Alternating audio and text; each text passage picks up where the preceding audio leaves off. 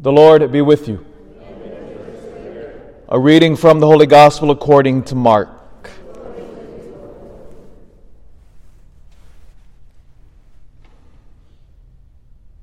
Jesus summoned the crowd with his disciples and said to them, "Whoever wishes to come after me must deny himself, take up his cross and follow me. For whoever wishes to save his life will lose it, but whoever loses his life for my sake and that of the gospel will save it. What profit is there for one to gain the whole world and forfeit his life? What could one give in exchange for his life? Whoever is ashamed of me and of my words is this faithless and sinful generation. The Son of Man will be ashamed of when he comes in his Father's glory with his holy angels."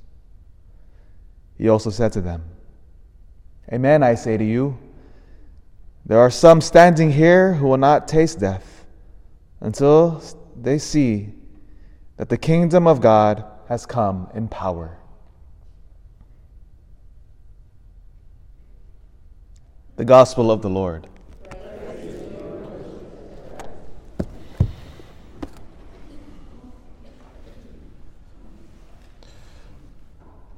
Do you know what Muslim extremists refer to us as? I'm talking about Al-Qaeda, ISIS. They call us the people of the cross. I love that. I think it's complimentary, actually.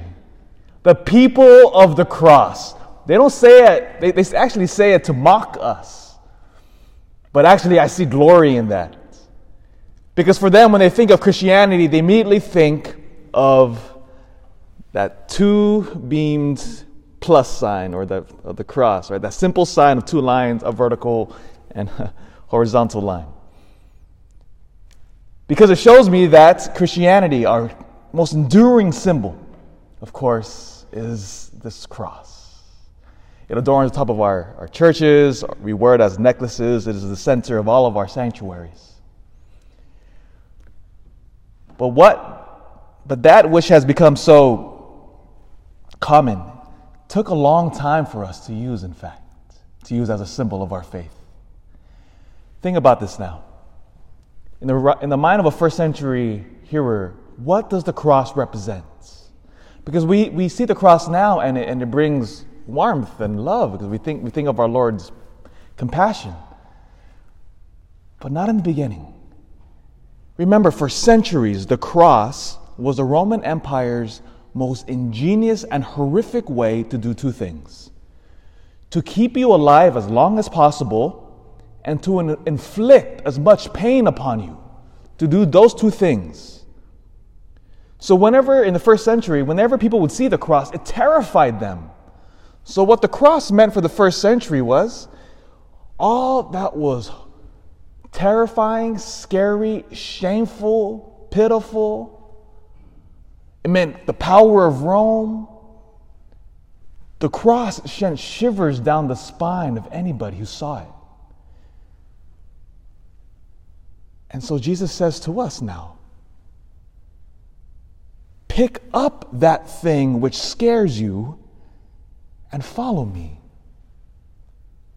Do you see how terrifying what our Lord here is saying? The first image that we have known of an image of a cross wasn't used for religious purposes. It was used to mock us. It's called the Alexamenos graffiti. It was carved into the wall in the year 200. It's on Palatine Hill, Palatine Hill was where the Roman emperor's palace was. Hence the name palace, where we get that from the Palatine Hill in Rome. The Roman emperor built a massive palace complex for himself there. And one of the rooms, carved into the wall, is an image of a man on a cross with a donkey's head. And on it wrote, "Alexamenos worships his God." So in fact, the first image of a cross is somebody mocking a Christian.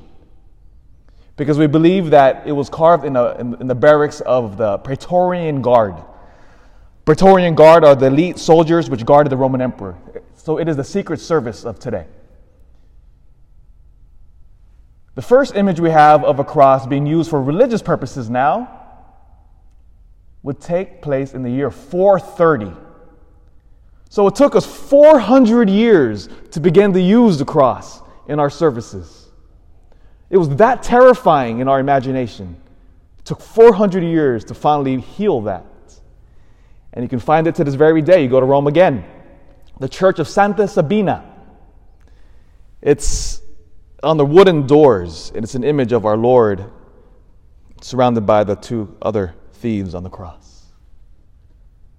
400 years. And then now we think of the cross, and it's everywhere. Pick up your cross and follow me. So what Jesus here is telling us is, pick up everything that you're fearful of, terrified, your sins, your shame, your poverty. Everything that the Lord endured on that cross is what we endure in our own lives. Bring it all out into the light. Embrace it, carry it. Never flee from the darkness, but rather bring Christ into it. See, that's the difference with us as Christians. Bring everything to the cross. See everything there. Do not hide anything. Bring everything into the purifying light of our Lord. That, my friends, is the cross. And we must carry it. And with our Lord, He redeems all of our suffering. The people of the cross, hallelujah.